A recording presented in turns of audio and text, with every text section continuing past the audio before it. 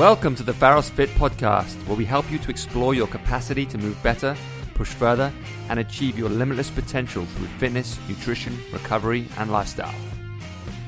Hey guys, welcome back to the Pharos Fit podcast. Good to be back with you guys. Wishing you guys very many festive hurrahs. I'm here today with Jason Hazard. Jason Hazard, hey Jason. Hi, how y'all doing? This is Jason's first time to Lodge. He's a good friend of mine. He's been a member of Pharos Athletic Club pretty much since the beginning. Yeah, and it was just a pile of rubble. A pile of rubble and a shed. That was all we had. And Jason came in, and he was heavily into PR at the time, and kind of offered his services to us, and he's been our PR guy ever since then.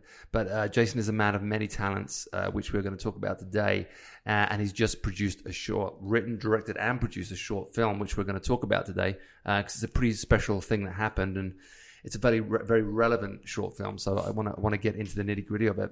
But the great thing about the film is it's a real example of what can happen when a community comes together, and a talented community like we have at Pharos Athletic Club comes together, and they each lend their talents and their art, their artistic ability and their visions. They all put them together and they come up with something special, which is what Jason's done. So congratulations, first of all. It's awesome. Thank you so much. First of all, what do you think of this coffee? It's delicious. We're currently drinking bourbon barreled beans from Black Mountain Coffee in Idlewild. And Brandon's here as well. You enjoying it, Brandon? Different. It's good. It's a brisk day up here in the mountains, and the bourbon barrel really adds that kick to the beans that I think you need with this level of chill in the air. It does. Yeah, it's a special kick. So let's talk about you first of all, Jason. Let's talk about how you found us at Pharos Athletic Club, where you sort of came in from, and what's kind of happened to you in the last few years, and the kind of the trajectory you're now on. Yeah, absolutely. So Pharos, it almost I think we found each other in this really kind of amazing way, but I had moved to Los Angeles in 2010. I'd gone to school in Boston. I grew up in the Midwest in Minnesota, and I'd been a competitive swimmer. So I swam Division I at Boston College, and when I came out to Los Angeles, I kind of, said adios to swimming, but started getting more into just weight training. And when I moved from the more west side of the city, that being West Hollywood, which most people would consider not exactly west side, but in my west enough, yeah. I moved to downtown, and I was looking for a new way to kind of take my athleticism to a new and different level and a higher level. And I was just looking for, the right gym and the right community. And I'd done Krav Maga for a while, and that was really great. And I really liked it. Very high intensity interval training based, but I missed weight training, and I needed to find something that was doing kind of both. And at that time in my life, I was working as a PR executive. And a lot of my clients were actually in the fitness and hospitality space. So I was working with some, gyms like David Barton Gym, with Flywheel Sports, and had those kind of media contacts and saw what was going on, in that space, and what was important for, an emerging a company and community to have in their roster when they're going out to market. Yeah. And so my friend Robert Campbell, who runs Bolt in East Hollywood and Virgil Village now, he had actually talked you guys up, and he said, "Oh, my friends, I think you guys were at what was it, Fit Mindset." Yeah, we all came. Well, Emily and Jeff both worked at a place called CrossFit Mindset in Los Feliz. I had come to Los Angeles when I was working with Warner Brothers, and I was training. I needed a place to train a couple of clients, and I reached out to those guys there, and then they were very good to me. They let me come in. They let me train my guys there. And over the course of basically a year, me, Emily, and Jeff kind of continued to talk and share ideas and stuff, and decided to open Pharos Athletic Club. So that was kind of the space in which we met. Yeah, and also I met Robert Campbell there. Mm-hmm. I used to train with Robert and Jake, and they're just great guys. And it was, I'm always grateful to that gym, because honestly, I built some relationships there and some friendships that are still good to this day. And it's all credit to those guys. Yeah, and so Robert was telling me about this gym that you were building and telling me about you guys, and I was looking for a new space, and I was like, well, I need to go check this out. So at that time, you were just in this little shed in what is now our parking lot, and I looked up online and I was like, well, I'm just going to go crash a class and, go see what it's all about. Well, obviously it kicked my ass and I really loved it. And, got to speak with you and with Emily, and told you a little bit about myself and, what I had some knowledge in. And then you guys showed me, the space that is now this massive Eastside training complex that is Pharos Athletic Club. Yeah. And I mean, it was just like nothing was done. It was dirt floors. It was just like, kind of chaos, but it was chaos that you could see had this unlimited potential in it. And just in meeting you guys and seeing, the care and intention that you put into the programming, and, really getting a pretty immediate sense of your personalities and your drive, I was like, okay, well, they're going to do this. So I want to be a part of this too, and I want to be able to help out, in whatever way I can. And so, what did you think about? Because obviously you'd been in the space for a while, and you'd seen, like you said, you'd seen these other gyms, and you'd worked with these other gyms in the media space. What did you think was different about Pharos that you hadn't seen in other gyms? Well, first of all, it was really like almost like a family business, it felt like. So like a lot of gyms, if you're looking at a David Barton gym, an Equinox, or whatever, they have a lot of funding, right? So kind of like big money coming in, putting it up, investors, and obviously, like, even when you're starting a smaller business like Pharos, it's when it initially started, you still need those kind of investors, but you're also really putting your whole heart and soul into it as the owners, as the founders. And so that was really evident to me that the passion was there for it. And, with these other big gyms, it's all about like, obviously membership is so vital, right? You need members to keep the business model afloat and to bring in the community. But the sense of kind of camaraderie and community at a gym like Equinox, for example, is just not present, right? Because you're going in, you're oftentimes like putting in your headphones, you're doing your own thing, and you're getting out. Same with like, even like a Flywheel or Soul Cycle, and the pandemic has really laid waste to those things, because like who wants to go into like a tiny little room anymore and like breathe around all these people that you don't know? Right. But and so Peloton has really usurped that throne. But it was just like the intentionality of the gym, right? That you were, even if you were in there doing your own thing, like not as a part of the classes, that you had these experts who were looking at what you were doing and were offering you help, and helping you with your form, and helping you to prevent injury. And that was always baked into, what the motto was and what the goal was. It's like move with purpose. And to get older, like, we're all aging every single day, and we want to avoid injury so that we have longevity. And that was like something that we talked about too, because CrossFit is very appealing because you're looking at these CrossFit athletes and they're all shredded and yoked, and you're like, wow, I want to be exactly like that. But long term, it's like, can I be like that? Or like, and we had those conversations just about the kind of grueling nature of CrossFit. And sometimes if you're slipping out of focus, which it's easy to do when you're going like, absolutely balls to the wall, doing as many reps, as heavy as possible, as fast as possible, you know, you're more likely to be prone to injury. And so you guys had come up with this model that was, you know, very mobility based, very structured, and was the programming was very intentional to get you better over time. Like you just show up and you put in the work and you keep track of where you're at and where you want to be, and you'll get there. Yeah. And that really resonated with me. And I felt like that was something that was missing in the fitness space, whether you were a gym like Equinox or a gym like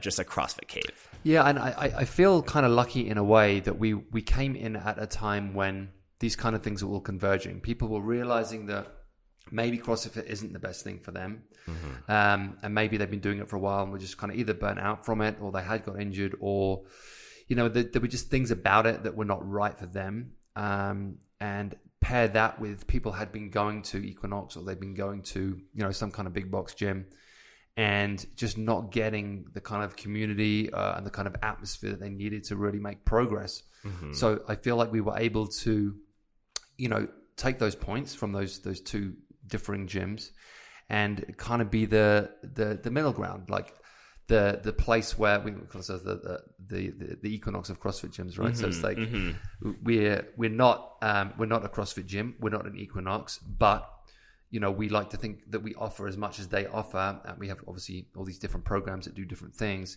But it's also a space that, you know, it feels clean. The equipment's, you know, great equipment. Mm-hmm. It's not like it's not a kind of like dirty, grungy kind of CrossFit gym, which I've been in many of those. Right. And it's always a little shocking. Yeah. But it's also not like an Equinox feel where it's like almost you don't want to touch anything because it's so sterile and pristine. So we were able to find a space between those two kind of extremes. And I think it was a timing thing. It was a coming together of ideas thing, because obviously myself, Jeff, and Emily, we all came from different places and had different ideas, and we were able to really find a unique space at a pivotal time in the fitness industry. Mm-hmm. And I think did David Button go out completely? Yeah, they did. So David Button went out. I mean, Equinox obviously is still going strong. 24-hour fitness, I don't know if they've gone out completely or what's happening there. I think they're still a thing. Like, they're still a thing. LA Fitness is still a thing. I grew up in Minnesota going to Lifetime Fitness. Yes. Which they do a great really job. Nice job. I do like there's a great Lifetime in Austin that I enjoy going to. And I think for what they do, you know, they have great equipment and they do a great job. But again, it's different.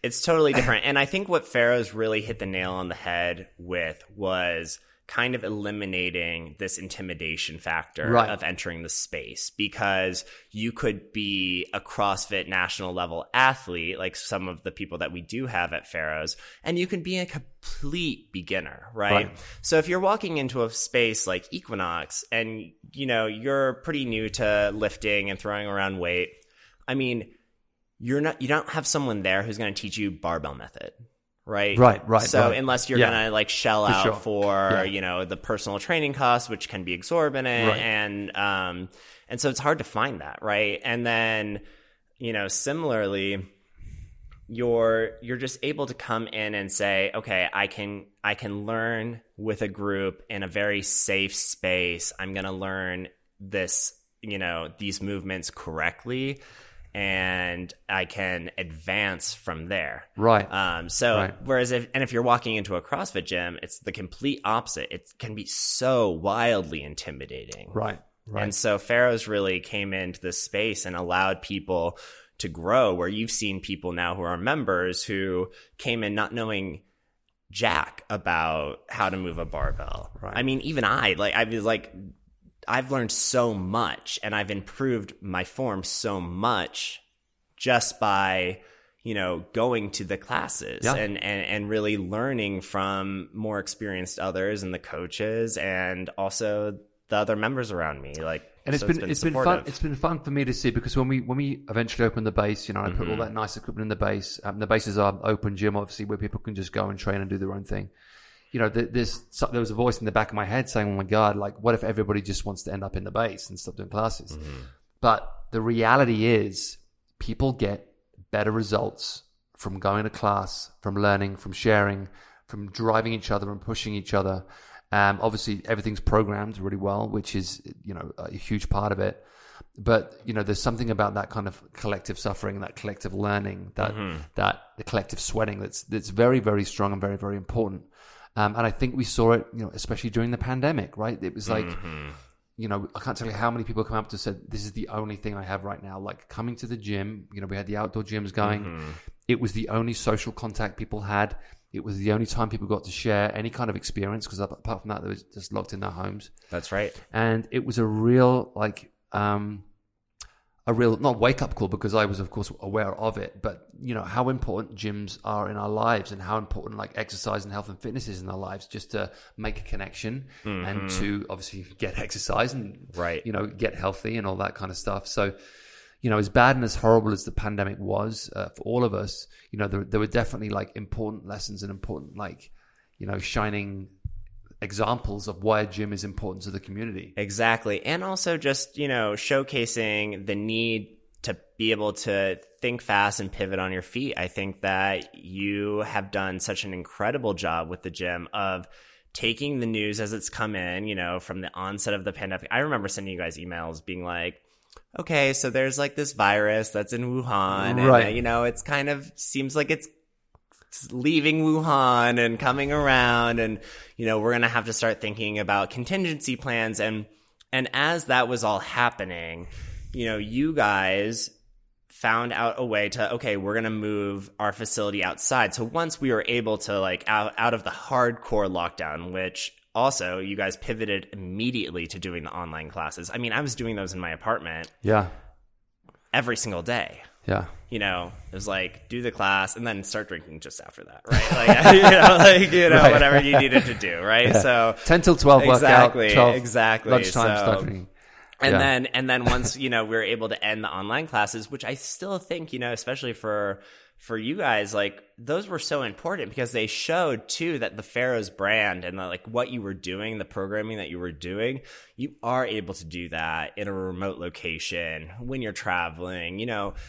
You can check out what you've programmed and you can modify it based off the equipment or non-equipment that you have at your disposal at that time, and still do something. I think there's just really a lot of people, if you're just feeling exhausted and down and out, it's really easy to just sit down or lay down and go into an inactive state. But if you're going to even if you're sweating for 15 minutes a day, I mean, that is going to really changes your mindset, your cells at a molecular level. You're going to be able to fend off, sickness more easily. You're going to recover faster. And, that's not to say that with COVID necessarily, this is a whole different beast and its own thing. But still, if you're respecting your body and you're working on doing those right things, you're going to have a higher chance of a better recovery. You're going to have better immunity for sure. And as we know, the more regularly you exercise, the less likely you are to just eat like shit all the time, because, training well usually goes hand in hand with eating well, because honestly, your body starts to demand certain things of you.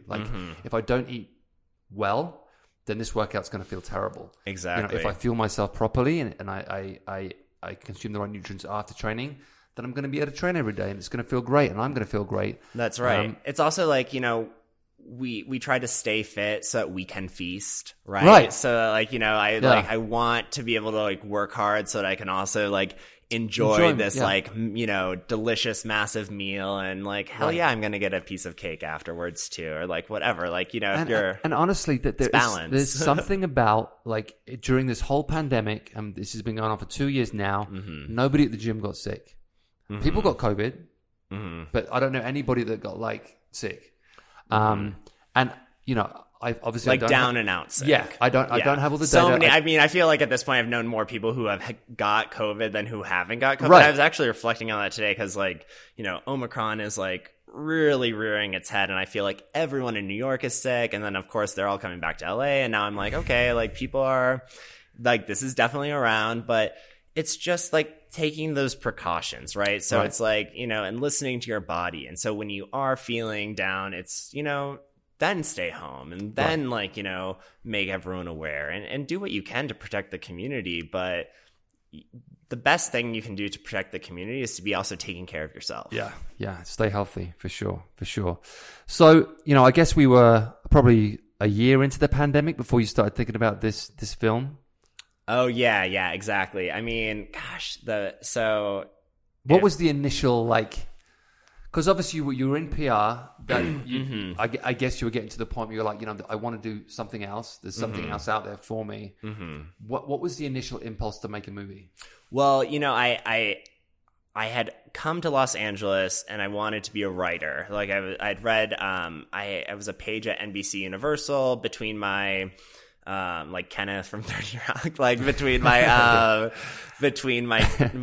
junior and senior year in college. And that was my first time coming out to Los Angeles. And also it was like, I always wanted to be a writer, but I always imagined myself being a journalist. When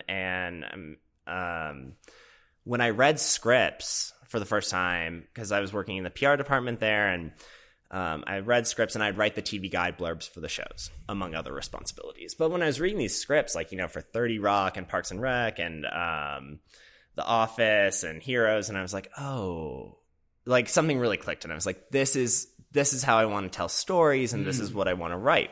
But I didn't know anything about Hollywood, right? Except for that I was like just obsessed with TV and movies, like so many other people, and that I knew I could do this. So I came back and I'm like, I need to get a job so that I can live, obviously. So I got a job back in PR, and I was writing my scripts kind of on the side, and and then I just kind of kept falling upwards in PR, and I worked doing film PR. Like my first job was working with directors like Martin Scorsese and David Fincher, and helping like their awards campaigns. So I got this really inside look at like that side of the business.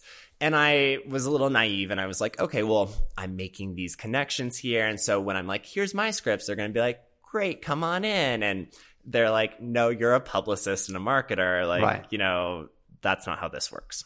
So I was like, okay. I went and worked for Fandango on their content side for a while.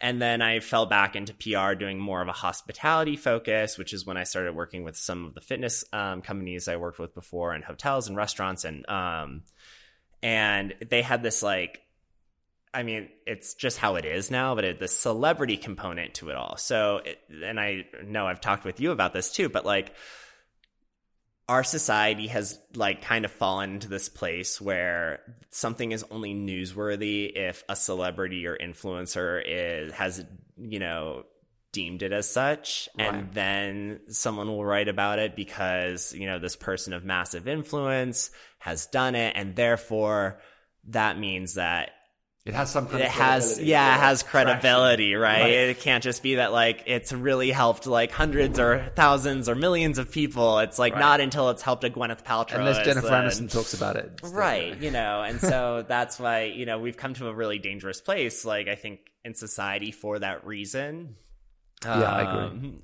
It's a little alarming, but anyhow, like I was doing that, and I was feeling very unsatisfied, and I was feeling like I had come here to do this thing, and I just became one of those people who was here doing this thing where I had this dream, and I wasn't like really going after it, but I had kept writing, and so I had these scripts, and I just started showing them to people. I'd met this writer, Gary Lennon, who is a producer on Hightown, and he's a really incredible writer. And I met him like at a like gay coffee, and and so I just called him one day, and I was like, well, I didn't just call him one day. I like was like DM'd him and then texted him, and then like you have to follow up with people like 100 times before they maybe get back to you. And Gary was really kind and got back to me.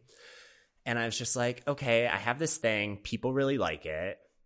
I don't know what to do. I need representation. Like, I was just like, what should I do? Yeah. And he's like, send it to every single person you know, like shamelessly, like send it to anyone with like even like 6 degrees of separation in the industry. Like you just never know, right? Like, you know, I'm not sending it to like, oh, hey, David Fincher, I did the awards campaign for like The Social Network and like, remember me? And he's like, no, I don't remember you. And like, what are you talking about? But I did. I just started sending it out. And actually, Jason Berg had read it. And then he connected me with a management company and they loved my script. And then I got signed and I got representation.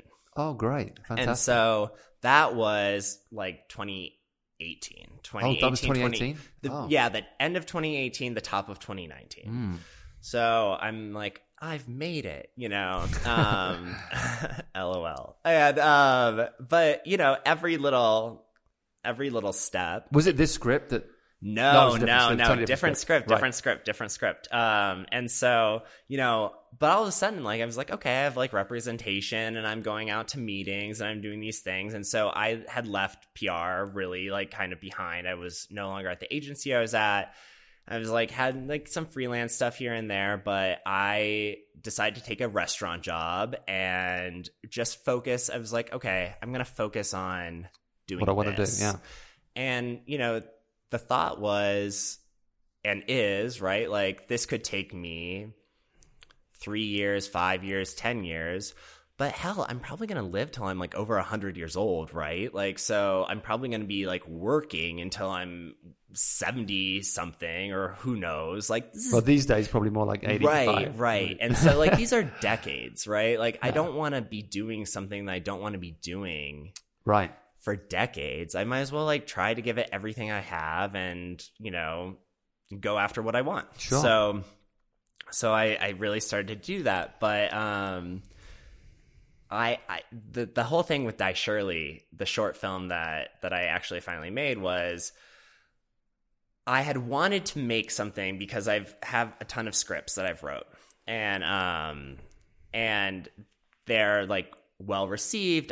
In great meetings, you know, but I haven't made any of them. You know, these things cost it's so outrageously expensive to produce anything in film and television, and it takes a whole community of people. Like, you know, it's just so involved, and it's such an art, and it's such an expensive art. It's the most expensive artistic medium that exists, and I was like, I want to prove that I can also make something, because that should, you know, hopefully open more doors and prove that I can do more than just write, but that I can, you know, produce something, that I can direct actors, that I can put something together, you know, to really create something. So I wanted to just do a little thing. And I was with some friends in like March, and my friend started choking. And so I saved him, right? So I like, you know, hit his bag and he came in. Something came up. Yeah, exactly. So I wasn't like performing like CPR or like the Heimlich on him, but like, you know, whatever. And then I was just like, gosh, what if you just like didn't like someone and they started choking around you and you just like let them die? It was a dark thought, but I had it. and so then I was just thinking about, like, okay, well, what if it was, you know, your family member who is coming in and just, you know, all they're doing is talking about, you know, being sanctimonious or like, you know, having these views that you don't agree with, but like, and what if they started dying? I just started thinking about Thanksgiving and like what a family would look like and how that could all take place and how that's really how the idea came about. Yeah. And then I kind of just went home and wrote it. So let's tell people about Die Shirley. What exactly is it? So Die Shirley is a absurdist satire. It's kind of like a little bit of a reaction to our current environment and kind of virtue signaling, but also, you know, kind of just these ideas of what is right and what is wrong, and how, you know, it's obnoxious to just talk about it all the time, but essentially it follows this family called the Sadstones, and the ostracized black sheep of this family is their daughter Shirley, and Shirley is, you know, Shirley's pronouns are she, they, she's bi, she's like, you know, totally like different from this very like upper middle class, like polished family who only talks about money. And even though she was born into this family, she's like more of like a rebel, right? Yeah. She's like the black sheep of the family. Exactly. Like the cool goth, like anarchist, leftist black sheep, right? Even though she did also grow up with this like, you know, silver spoon in her mouth. Yeah. But now she's rejected that fully.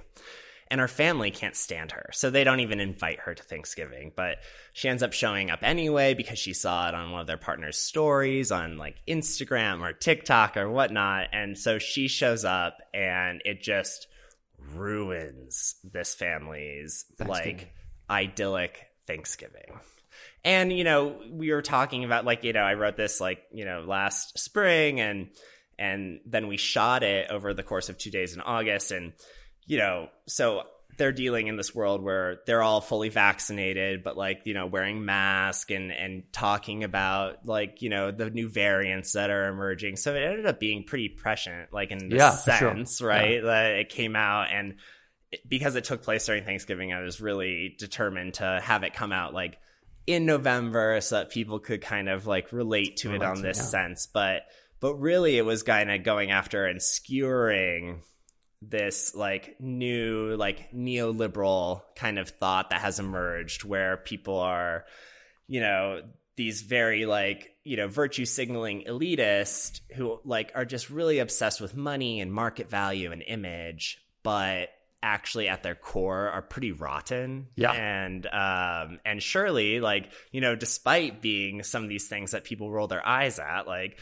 vegan or like, you know, like whatever, I mean, she actually does have a heart. She's the one who's like actually the like good person, right, in this kind of very rotten, money obsessed family. Yeah, and I just loved when you watch it. I mentioned this to you before, but I just loved how, you know, you highlighted so many hypocrisies that have existed within this pandemic. Mm-hmm. Because like you just said, like there's a ton of like virtue signaling going on, but there's also like, this is terrible, but oh, it's okay if we do it because of this situation. And it's all very like, you know, there were people who were like, oh, you know, that place shouldn't be open and this place shouldn't be open, but they were going out and partying with their friends, and it was kind of like, this is okay, but that isn't okay. And it was very like, it's okay for you in your group, but you don't want other people doing it. And it was all very... Right. You know, or like, we can get together for this little thing, but don't post about it on social media. Like, don't show other people. Right. So it's just like, you know, and then they like, you know, off their grandpa. Like, right. So yeah, like, exactly. You know, like, exactly. So this family has a bad track record for keeping their elders alive, but... Yes. But they have a lot to work through. Yeah, we won't tell people too much because we want people to watch this and enjoy it. But, you know, I think you did a great job of, you know, representing so many different like types of people that exist all the time, but specifically during this pandemic, different opinions and, like we said, different hypocrisies and different points of view.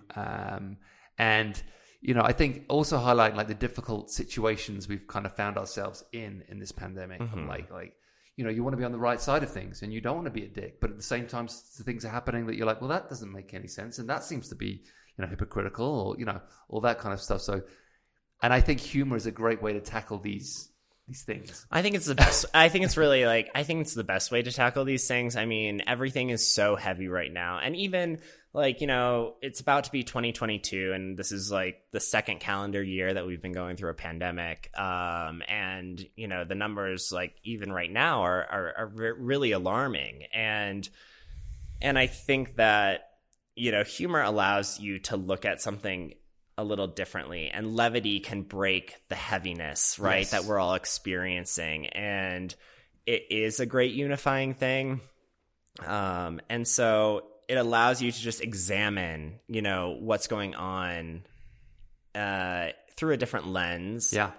And hopefully maybe laugh at yourself and think, yeah, I was kind of like that. That's, you know, well, and I think we've all gone through those moments. Like, I know I've gone through those moments where, like, you know, you're like, no, we need to like really adhere to this, and if you don't do this, then you're a total asshole. And then, you know, and you're like kind of looking back and you're like, oh, now that we have this more knowledge and a different perspective of things as things have gone on, you're realizing that some of that behavior was completely, you know, ridiculous. Right. And you have to be able to laugh at it. Yeah, and what's kind of shocking is that people won't go back on what they said, and they will just double down on the wrong thing until, you know, and they won't say, actually, this was kind of silly. Like, we didn't need to do that. Right. But rather than say that, because they don't want to lose face, they'll just keep doubling down on bad ideas, which is like a huge, obviously, repetitive thing during this pandemic. Right, when you're digging in, right? And I think that's what we're really witnessing, right? Is because everyone's become so tribal. And so it's really easy to think that, you know, if you're telling someone that they're wrong, depending on how you tell them that they're wrong, they'll either dig their heels in more and just resist you to a point of complete lunacy, right? Yes. Where you're like, well, like, clearly, like, no, like, the president is not a reptilian alien. Like, what are you talking about? Like, you know, This is completely, totally nuts. Right. But they will dig their heels in so much more just so that they can own you. It's become this society that's all about, like, you know, one-upping and owning the other person to try to make them look stupid. And the reality is all of us look pretty stupid a lot of the times. Right. I mean, not always, right? But, like, you have to be able to laugh. And humor is a really great unifier. And it can allow people to, like, to sense something and to heal from things and to, like, open up their point of view without being, like, you know, directly accusing. And it shows you that, like, we're all being ridiculous. And of course that means, like, not like mean-spirited humor where you're, like, you know, just like slamming someone in this, like, really malicious way, but, like, in a way that's like, hey, like, we're all human beings and we've all fucked up and we can all laugh at. Well, the great thing about making an independent film where you have no responsibility to anybody, you're not trying to please anybody, you're just making your own film, is that you can be open-minded and you can encourage people to be open-minded through humor, and hopefully through laughing at themselves they will become more open-minded, because like you were saying, everybody's very tribalist and they're all very like, this is my opinion, this is right, and you have to believe what I believe. And it's like, I've always come at things like, you have to be open-minded, you have to listen to every side, you have to take into consideration all these different points of view and aspects and what this person is going through in their situation and what this person is going through in their situation, because we're all in different situations. Like, what's relative to this person isn't relative to this person, and you have to take all these different perspectives into consideration, and then you develop hopefully a well-rounded point of view that makes good sense. But I just feel like now there's so many people that don't do that. They've lost the ability to be open-minded, and they just want the single track of this is right and this is wrong, and this person is bad and this person is good. Right. That's exactly it. And nothing is black and white. Like, everything is in this, like, really gray scale. And so, you know, I think the most important thing that I hope people are coming out of, you know, having had 2 years of pandemic and this, like, you know, horrible, like, recession and like, kind of bleak, you know, outlook on the future is that you have to empathize with, like, each person's situation, and you have to be able to see, you know, through their eyes and like, okay, well, why are they thinking like that, and what's affected them in their life, and what matters to them, and then, you know, try to, like, extend this branch where they can also see it from your perspective without saying, you know, this is the only way, that's the only way. Right. It's black, it's white. It's like, okay, well, we need to understand how each other are feeling so that we can create some, like, common good consensus that's going to actually benefit the community as a whole and lift us all up together. Yeah. And also, like, you know, the presentation of different points of view and having conversations and developing good talking points with good facts and data and that kind of stuff is far more important than. And I'm kind of laughing to myself because right before this we watched this a cappella group from the White House singing about the booster. Which was pretty funny. Pretty cringe. But pretty cringe. Pretty but cringe. It's like if you want to educate people and you want to help people understand and you want to get your point of view across, you know, there is a way of doing it that isn't just this kind of like blanket, like obvious kind of like throwing it down people's throats, kind of like, this is what you should do, this is why you should behave, and this is how you be a good person. And It's just like, oh my God, what is happening? I mean, it's really like an Armando Iannucci, like Veep style, like Curb Your Enthusiasm style, like level comical. Of cringe. And so you're seeing unbelievable. This is coming out of the White House. It's just like, what is happening? Yeah, it's a lot. And you're looking at it and you're like, oh my gosh, is this in my short film, my short satire? No, this is real life. And it's real. I'm sure it's not going to win many folks over, you know, but to give some folks context, it's about going and get your boosters, which of course you should go and do that. But like, I don't know if you're going to be spurred to do that by like an a cappella group singing about boosters. Well, and also if you're already hesitant and if you're already like, there is some kind of like weird, like conspiracy going on and this doesn't feel right. Like that kind of thing is appealing exactly to those fears of like, oh my God, we're in a weird, crazy TV show. Yeah, it's probably not the best. It's probably not the best messaging to convince anyone who thinks that perhaps there's something, you know, going on that's very, very strange. Science. But exactly to your point, you know, like people are more inclined to believe in their beliefs rather than facts. Facts. If you're going facts versus beliefs with humans, beliefs are always going to trump facts, right? And like this is, you know, this has been documented throughout history, and like, you know, it's like, of course, you know, and both Carl sides Sagan would say something, can manipulate facts to fit in with their beliefs and their ideologies, which is the problem, really. Yeah, exactly. Yeah. And so our beliefs like need to be rooted in scientific fact, right? So there is like, you know, we have a scientific method and people should really think critically and skeptically about the world around them. And, you know, through real evidence, then they should like come to these facts, come to these conclusions that are going to, you know, help benefit them individually, their families, their community as a whole. Because we're going down these like crazy rabbit holes that are just like, well, but I believe. And I'm like, okay, well, that doesn't mean anything. Right. Like, you know, I wish it did, but there's some other things that we need to talk about. And it's just the erosion of faith in any institutions, right? Right.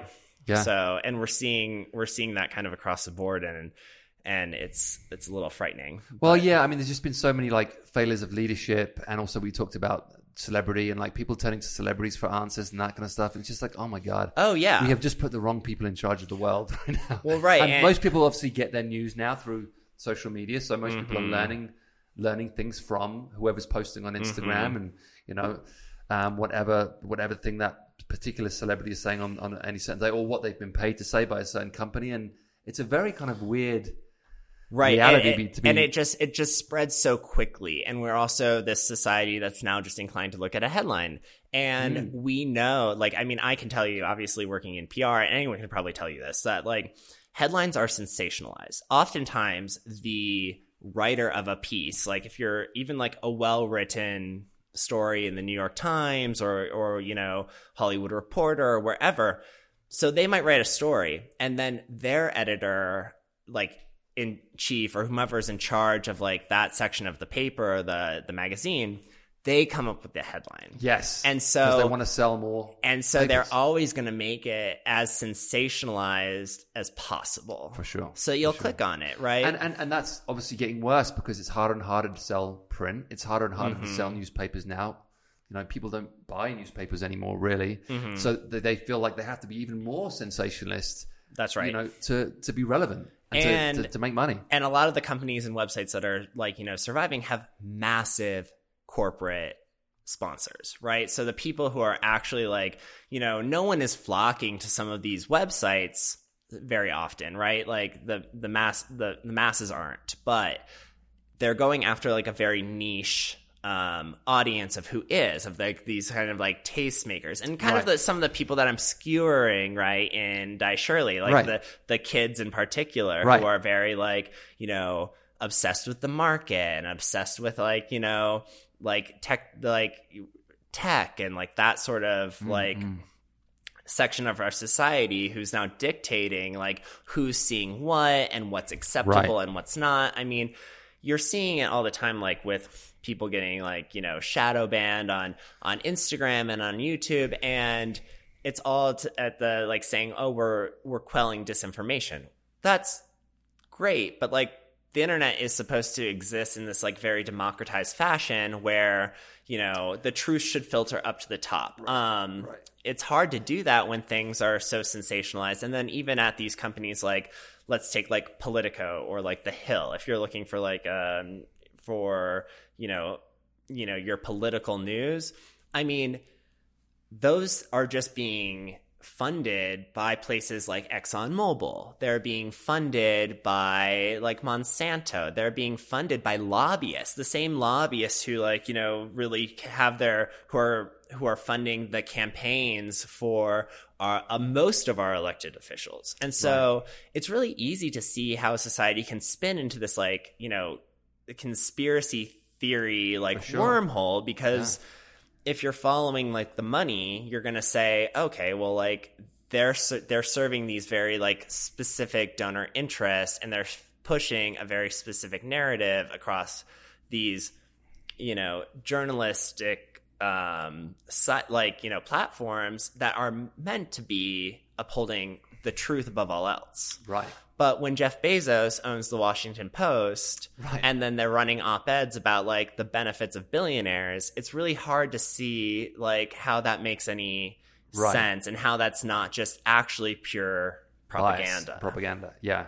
Yeah. And I'm assuming like as a journalist, which your initial intended career, it must be a very scary time because journalists aren't now perhaps what they once were, or haven't got the ability to be what they once were, which is just like truth seekers, right? Well, that's right. I want to find something and write the truth about it. Now it's everything is. That's channeled. Right. And if you're thinking about like, the United States of America and, we have 3 branches of government and they're supposed to act as these checks and balances. And essentially what the 4th branch should be in terms of like those checks and balances is the free press, right? And so when you see now that like Congress is being funded by special interest lobby groups that are also the same ones buying the advertisements for like CNN, Fox, MSNBC, The Hill, like, these conglomerations.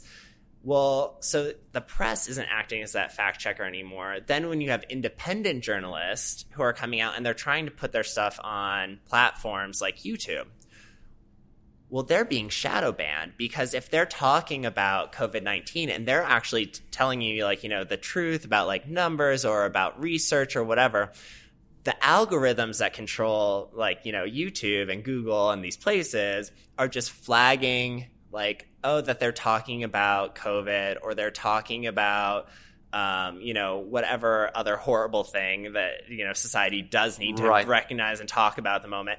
And they're just going to push them to the bottom of the algorithm and shadow ban them. And they're going to lift up the places that have been deemed throughout like, decades and decades of being actually like, when they were like bastions of truth and like, light, like people telling the truth.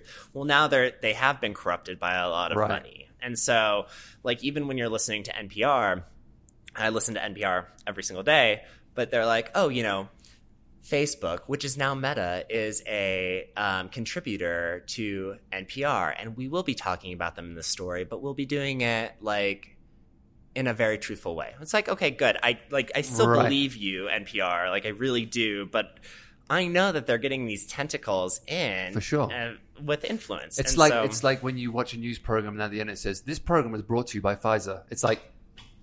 Right. Like, okay. Right. I mean, Johnson & Johnson was just like the worst, right? Because like they were pushing their shot and it just turned out to be such a dud. And like, you know, it really isn't really helping anyone. Like they're even saying now like Johnson & Johnson and I think it's AstraZeneca like literally give no protection against like the Omicron variant. Right.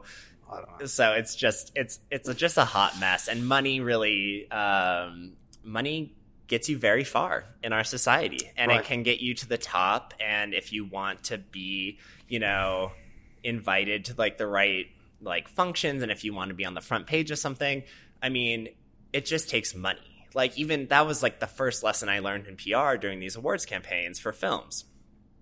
I mean, they hire firms, throw a lot of money at them to make sure that the right people are seeing the movie so that it gets the award nomination. Because if your film is nominated for an award, you're going to make so much more money off of it, right? Yeah. So like the prestige factor goes up. Well, how does one get the prestige factor? Yeah, like the best stuff should always rise to the top, like we said, but in our algorithm-controlled society, that's becoming increasingly harder to do. And so you need a lot of money and you need that machine behind you to push you to the top. Right, so it's just really difficult. And these are kind of the things that we need to be aware of, at least. Be aware of, and actually, and just be speaking out about more. And that's why a lot of my writing is I write a lot of satire, a lot of like comedy, dark comedy, satire, because like I've always been obsessed with the news and with media, and I think it's vital to be aware of what's going on around us. For sure. Yeah. I mean, I was talking to a friend and he's so happy, and I'm like, and he had done so much, and I was like, what's your secret right now, dude? And he's like, I stopped listening to the news. Yeah, it's funny. I spoke to a lot of people lately, and they said, you know what I did? I took a month off Instagram, and I can't tell you like the difference it made to my life. I was so much happier.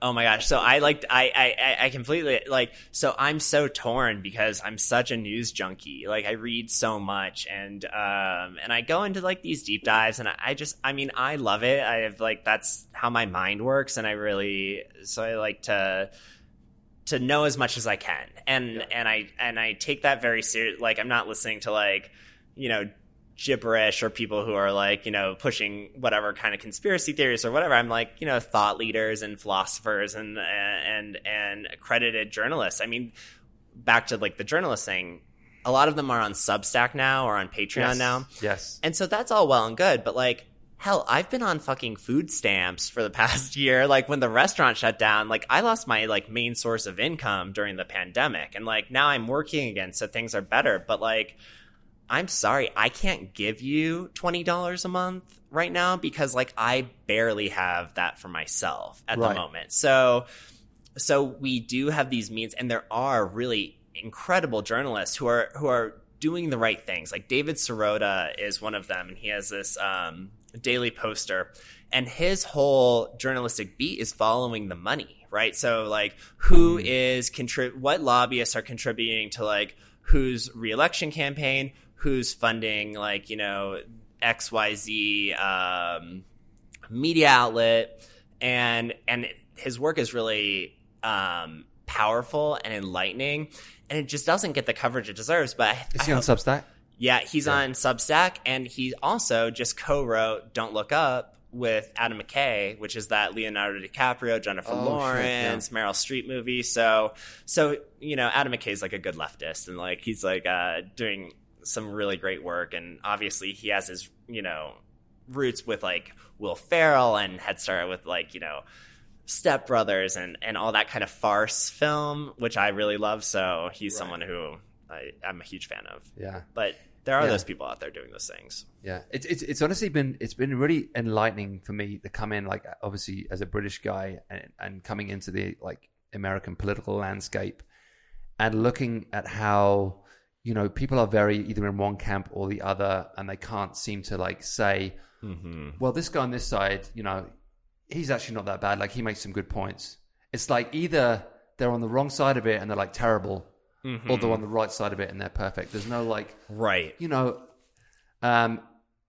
there's no like if you were on the left and there was someone on the right that was making some good conversations and making some good points, I feel like a lot of people on the left wouldn't say, actually, that person doesn't make sense. It would always be like, oh no, he's a terrible like Republican, right? And the same on the other side. And it's like both things can be true. Yeah. You know, like, you know, there are people who might have some opinion that like is totally wrong, maybe completely conspiratorial, like has actually been disproved. They still believe it because like what we talked about before, like their firm belief will always trump the truth in some aspect, like unless they do some real proper like skeptical thinking and soul searching.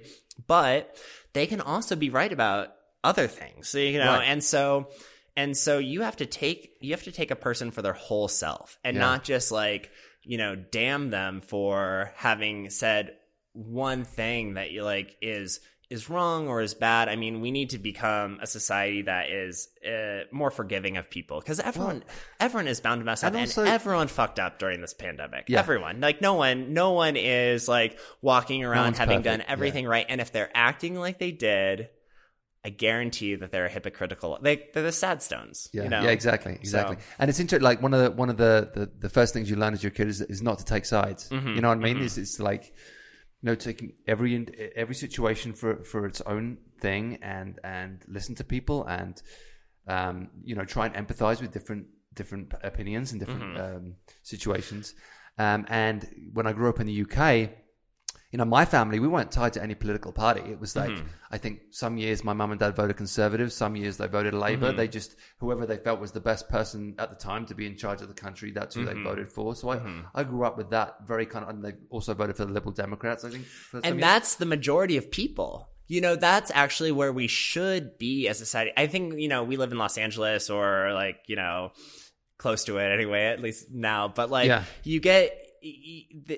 there's this sense of this like kind of like coastal blue elite messaging. The majority of people are independent thinkers, right? And so they're going to go between like different messages. Do you think messages. That's true in this country? I do. The majority of people are independent thinkers? I just think that the people on either side of these camps have the biggest microphone and megaphones, and whomever is screaming the loudest is going to get the most attention, right? Like. And a lot of people, like, you know, I think everyday Americans, like, are probably just like, they're not on Twitter. You know what I mean? They're not going on making a big stink of X, Y, and Z. They're just living their lives, and they want to have their lives get better. And so, you know, I think that they're just hoping that those promises will eventually be kept by whomever is in power. And I think, you know, for the last few election cycles, they're just not seeing their lives improve in any sort of meaningful way. Right. And so they're kind of becoming disillusioned. But I think when, you know, the right people come around with like the right messaging and then like deliver on their promises, then that will be a big aha moment for people. But at this time, I think it's just whomever is screaming the loudest is always going to get the most attention. Right. And there's a lot of people screaming really loudly right now on both sides. Yeah. Or all over the place. Yeah, it's a crazy world right now. Just taking a step back to the movie itself, you know, you talked about, you know, how expensive it is to get a movie made. How did the construction of the actual shoot take place? As in, you had the script, you knew you wanted to make it, you took some advice. How did you get like, and I know there's a lot of people listen to this that maybe want to be filmmakers or movie makers or do what you did. So how did you get the cameraman, and how did you get the directors, and how did you get the cast, and how did you put it all together? Yeah, I think that, you know, back to like kind of what Gary Lennon first told me when I was like, hey, I have this, you know, these scripts and I want to get them out there. It's really about sending them out, and you have to be your own advocate in that regard. And you have to like take that risk of sharing your work with people. And that can be really scary, but if you don't do it, then, you know, you're never going to move forward at all. You'll just kind of stay in one place. And, you know, like I said, Jason Berg, so like kind of like Pharaohs, right? Like I'd come into this East Side community and it was just so inviting, and you know, you just got to know who you were working out around, and got to like meet people and see what they were about and what they were interested in. So like, Jason is this like incredible cinematographer and director. And so like I was working with him and then Josh and Tina Orrick, Tina Carter and Josh Orrick, who are, a partner, they have a production company. And narrator is there. Exactly. Yeah. And narrator. And so they'd seen some of the work that I had done with you guys, and Tina, who's just like an best. Angel sent from heaven, like, like the best. They're so funny. They're so wonderful. They're so warm. I mean, like, she was like, oh, like, that's what you do? Like, come and see what we do. So I went over, to their operation. Have you been to their new place? They're like, the Nunnery. It's incredible. It's incredible. And so I started doing some work for them, and like, they had read some of my writing too. And they had kind of told me, they're like, when you want to do something, like, let us know and we'll help you out, because they have like, they have equipment. Like, they did a video for us as exactly. well. It was fantastic. Yeah. They have camera equipment. They have such a great operation. They're just so wonderful to their staff and to like the people who work for them and work with them. And so that was really obvious, and they're just so warm and generous. And so I knew that they were there. I had like Robert Campbell, who introduced us, like he has Bull, and he's like just also the same kind of like warm and generous person. And so he had kind of, I was thinking about him. And really though, my co-director on this project is this really talented, young filmmaker named Ben Simpkins. And I met Ben on the beach, and like we just met because our friend introduced us, and they were like, oh, Ben's a writer, Jason's a writer. And then we just started sending each other our stuff. And, it's kind of similar tones. Like, he's really funny. He has like a really dark sense of humor, very left of center. And so we just started like collaborating. And so I think it's all about like when you're aware of like who's around you, and like thinking about like, gosh, like how can we collaborate with each other? So I had sent this thing to Ben, and I was like, hey, I really want to direct this. And I was like, do you want to executive produce it with me? And he was like, let's co-direct this. And I was like, done. So we decided we'd co-direct it, co-executive produce it. So we just put up all the money for it. I called Tina and Josh. So we got the camera equipment, and they gave me their house. Like, we shot it in their house. Oh shit. And Tina gave me her dad to play the grandpa.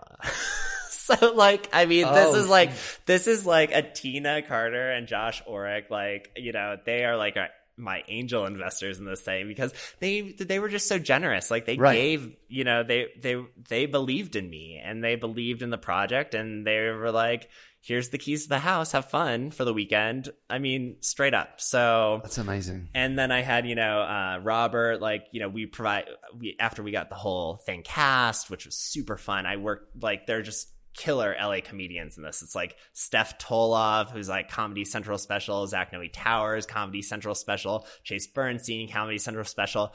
We got this guy Tolliver. We had actually, one of our actors the day before we were going to shoot got COVID. So we recast him in a day, got this incredible actor Tolliver, who's like also this insanely talented musician. He's on KCRW. I mean, just, he's the shit. So he came in, nailed this thing. Robert came in and did our like catering. And then one of the other actors, Sam DiGiovanni, I met him at Pharaohs too. I couldn't find this like missing piece of the cast.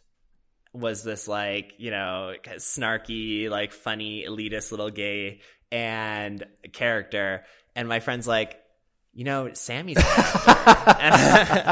and Sammy is nothing like this character in real life. Like, he's such a good actor. He's nothing like this character in real life. But we were auditioning for it, and he, we auditioned him, and he just killed it. So, I mean, without those connections, that I made through Pharaohs, like, I don't know that this would have been. Yeah, that's fantastic. I mean, I'll say that I would have done it regardless, but somehow, like, through some force of will. But really, it was like that's the most important thing about going to, being in a part of a community that's like constantly pushing you forward, which I think Pharaohs really does, like just in terms of our physical fitness, our mental well-being, creating really powerful, interpersonal relationships. But, we're in a very creative city. All human beings are creative. But we're in a very creative city. Here's what I love about LA and what I love about Pharos. And there are great things about LA and there are not great things about LA. But what I will say is, like everything, right? Like everything, it's what I love is people that chase their dreams, and that sounds corny. It sounds it sounds kind of like Disneylandish, but there's a lot of people in LA and a lot of people at Pharos Athletic Club who truly do chase their dreams. They come here with a purpose. They make sacrifices. They lay it all on the line, and they don't stop until their dreams happen. Whether that be a writer, whether that be an actor, an actress, a producer, whatever field they are in, they came to this city from, and we all come from the middle of nowhere. I come from a small island in England. You come from Minnesota, and there are so many people from so many different places, just all coming here to try and make something special happen. And you are one of those people, and you are one of many, luckily, at Pharos. And this project is an exact example of a group of people that come to LA to chase their dreams and make something happen.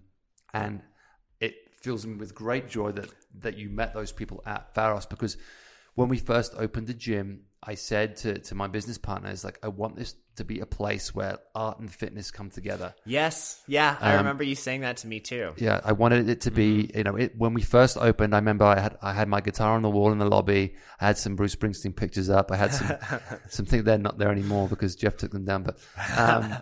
But I wanted it to, because I knew because I come from a very musical background. Emily comes from a very musical background. We're very kind of artistic people. And I think sometimes that seemed to be as a juxtaposition to fitness.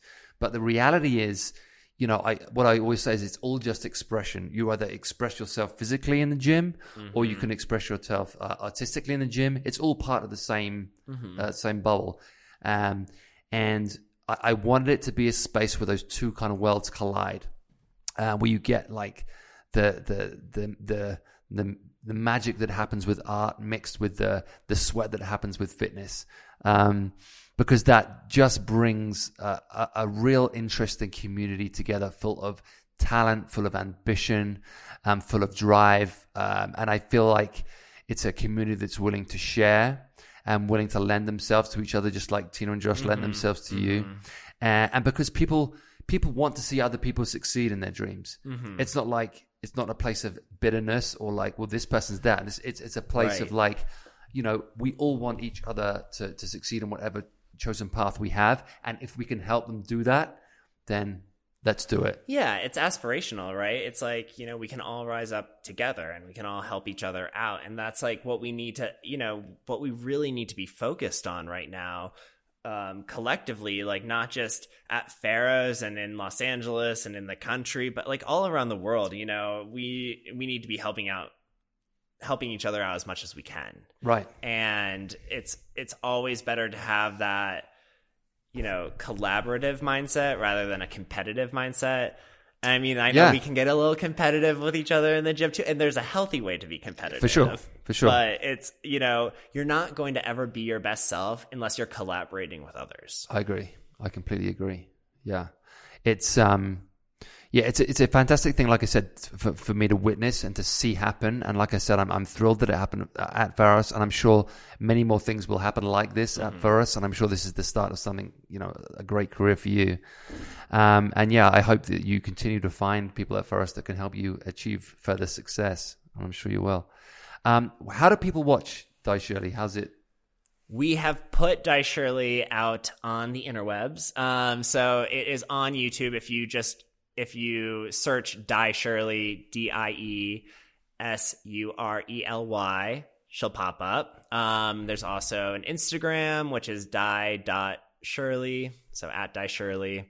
And I made some TikToks. I had to jump on TikTok to do that. All the things you have to do these days. Yeah, exactly. It was a fun exercise. And then it's also on Vimeo. So she's searchable if you Google it. she'll come up. So yeah, she's out there. Watch that, guys. Share it with your friends. Make sure everyone watches it. It's a fantastic piece of filmmaking. Like I said, it's witty, it's funny, it's interesting, and it's very, very relevant. And I think we can all learn a lot from it. Jason, thanks so much for coming up today. Jason came all the way up to the lodge. What do you think of the lodge, by the way? The lodge is everything. It's so you. I mean, it's so you and Emily. I absolutely love it. It's gorgeous. It's crisp up here. I mean, it's just like your own little slice of like Yellowstone and in California. Yeah, it's great this time of year because it feels like a very festive kind of place to be. It does. It's a good Christmas house for sure. Yeah, it's wonderful. Okay, guys, that's it for today. Thanks for tuning in. Make sure you check out Jason. What's your personal Instagram as well? It's Hazard, Hazzard human. Just at Hazard Human. Yeah, that's it. There you go. So make sure you follow him. Make sure you watch this movie. And yeah, we'll be back soon. Of course, we are open for everything right now at Pharos Echo Park. 1316 Glendale Boulevard. The lodge is also open. We're taking bookings for next year. I think we're fully booked right now on the schedule, but we'll have some more openings coming up. We have a new retreat coming up in February, and some more retreats being launched for next year. So keep your eyes out for that. And wherever you want to see us, come see us. And until next time, take care and be safe. Thanks, guys. Bye now.